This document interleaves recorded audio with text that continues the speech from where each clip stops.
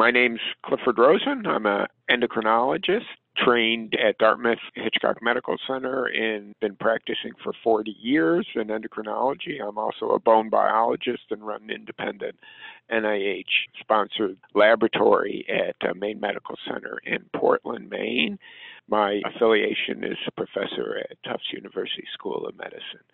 I'll be talking today about the guidelines for the treatment of postmenopausal osteoporosis that were produced by the Endocrine Society in collaboration with the Mayo Evidence-Based Review Group that provided the systematic review and meta-analysis for these guidelines. So you might wonder why we would produce guidelines at this time when there are a number of different therapies that are effective for the treatment of osteoporosis. And there are several reasons for it. The first is there's some confusion out there because of the multiplicity of drugs and their mechanisms of action in terms of what is the first-line therapy versus what are the other options available to an individual patient and to their provider in respect to the treatment and prevention of osteoporotic fractures. The guidelines provide a clearer roadmap for individual selection of what is most appropriate. In addition to that, there's been some recent advances. There have been 2 new drugs, both anabolic therapies, that have recently been approved by the FDA and in the European MA that provide further support for aggressive intervention in osteoporosis. And third, and most disconcerting, is that the use of anti-osteoporosis medications has dropped considerably over the last 10 years. And that can be traced to the concerns about atypical femoral fractures with the use of bisphosphonates or denosumab and the fear of both prescribing and taking these drugs. And the guidelines provide a reference point not just for the efficacy of these agents, but also for their safety. So at least 3 reasons why it's apparent that we need a document and a guideline to guide practitioner and patient selection. And I should mention there's also a 4th reason, and that is that the Endocrine Society is the authoritative guideline generating society. We use systematic reviews and meta-analyses, so it's fully evidence-based, and this provides a frame of reference for individual choice in the practice of osteoporosis medicine. The guidelines themselves provide a rationale for the selection of therapies. There's really more information in there than what one would expect because, in part, the rationale for selecting a particular form of therapy requires a base knowledge of the evidence plus some degree of understanding the comparative effectiveness, that is, the relationship of the drug to other therapies for osteoporosis. I think that the key conclusions are that we want practitioners and patients to be more aware of the high-risk individual who really needs aggressive therapy relatively soon after an encounter with a provider, particularly if they've recently had a fracture. And one of the recent sets of data that has alarmed us, besides the fact that the prescribing of these medications has decreased, is that there is this notable confusion out there about what to use and when to use it. In part, this comes from other guidelines, from other societies that may not be evidence-based, and in part just comes from familiarity by the provider of what they have thought would be the best form of therapy. So the guidelines just go through the different therapies. No big surprises with the bisphosphonates or denosumab being the 2 drugs that many people think should be the first-line therapy for individuals at high risk or very high risk. And we support that conclusion. That's been noted in other guidelines. But we have added in those very high-risk individuals, those individuals who have had a fracture and also have very low bone density, less than t-score minus 2.5, the feature that we like to highlight is the addition of either teriparatide or abaloparatide as a first-line form of therapy for those individuals who present with high risk for osteoporosis. And those are usually older individuals with very low bone density T-scores and have suffered a new or recent fracture that puts them at greater risk. And so that is probably the newest feature.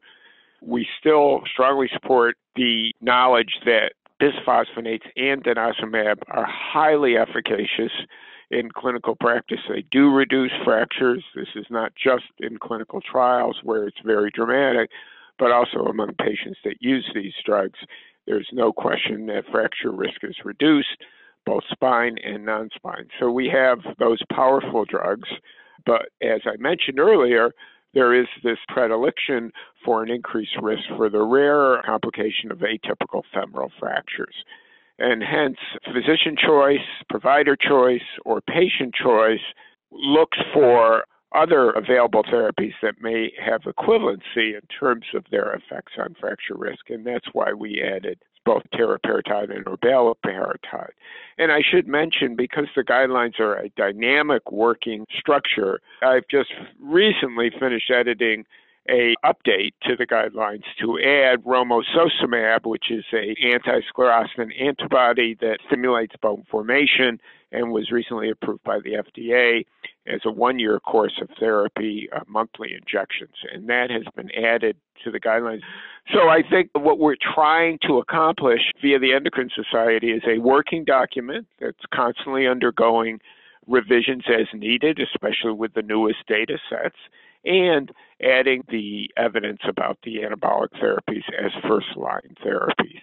There is one additional component that people might not be aware of when they're reviewing the guidelines, and this is something that is not in some of the other guidelines, and that relates to patient choice and values, and we call it values and preferences. And we work through the meta-analysis group to understand the values and preferences of individuals as they initiate or continue on anti-osteoporosis therapy. And this is an extremely valuable component of the guidelines because it outlines the three top priorities for patients. And we have to pay attention to that because it's not just that people are not prescribing these drugs, but it's also that the individual consumer or patient are not taking them. And that is in part something we want to understand better, and we think we can with this systematic review of values and preferences for these osteoporosis treatments.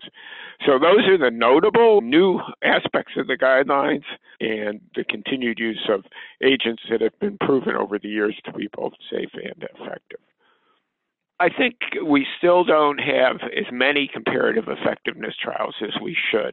The romosozumab anabolic therapy that was recently approved had a one-year head-to-head trial with alendronate, and there romosozumab reduced fractures more than alendronate and, of course, had higher bone mass.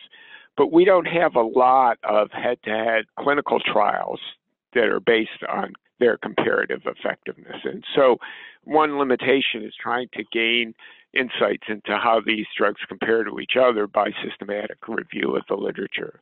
But it's not nearly as good as evidence that we might gather by doing head-to-head trials, one drug versus the other in the same population.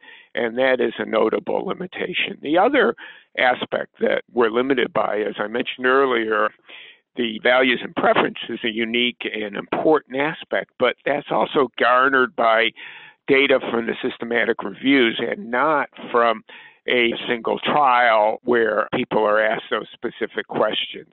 So there are quality of life questions, but the evidence from a randomized trial for just values and preferences really comes from very small data sets. So we'd like to know more about what people think when they're on this drug or on a combination of drugs.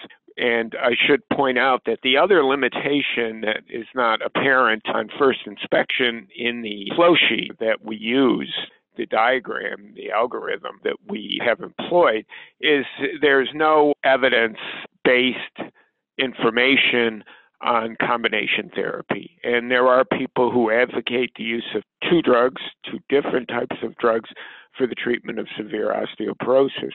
We could not find a lot of strong evidence to support that, and so it's not in the algorithm, but the possibility exists that a combination of two types of drugs, one anabolic, one anti-resorptive, might have stronger anti-fracture efficacy. Now, we don't know that because the trial's not been done for fracture efficacy, But we do know, based on bone density and the work of Ben Leader at the Mass General, that there is some evidence that the combination of denosumab and teriparatide may have a more significant impact on bone density. Whether it reduces fractures more than that, unclear. Those are the limitations, but all these will inform future research, and it's undoubtedly the case that the NIH and other funding agencies will actually look more closely at comparative effectiveness trials in osteoporosis. So I think the bottom line take-home message is we have drugs that are very effective in reducing fracture risk and preventing future osteoporotic fractures. Selecting the right agent is a combination of both the evidence in support of it from systematic reviews of clinical trials and the ability to do shared decision-making with your patients so that you come to the same conclusion that this one type of choice is the most appropriate for you. And so you can be guided through the guidelines in terms of understanding in a mechanistic way, okay, so this person has high risk of osteoporosis, I'm going to do this, this, or this. But the guidelines also provide insights into why those therapies were chosen for the high-risk individuals or the low-risk individuals, and what other options are available. So being able to show a patient that you have other options and that these have been spelled out in a systematic review of the evidence provides a little stronger support for enhancing compliance and adherence with the prescribed medications. I hope that the community really gets to appreciate that there is an art to the practice of medicine in osteoporosis, but there's also a lot of evidence that supports where we're at and what we recommend. I want to thank everybody for listening to this podcast, and I hope that I've spelled out the benefits of having a guideline which took us 4 years to develop and which is a dynamic tool and will constantly undergo examination and re-review.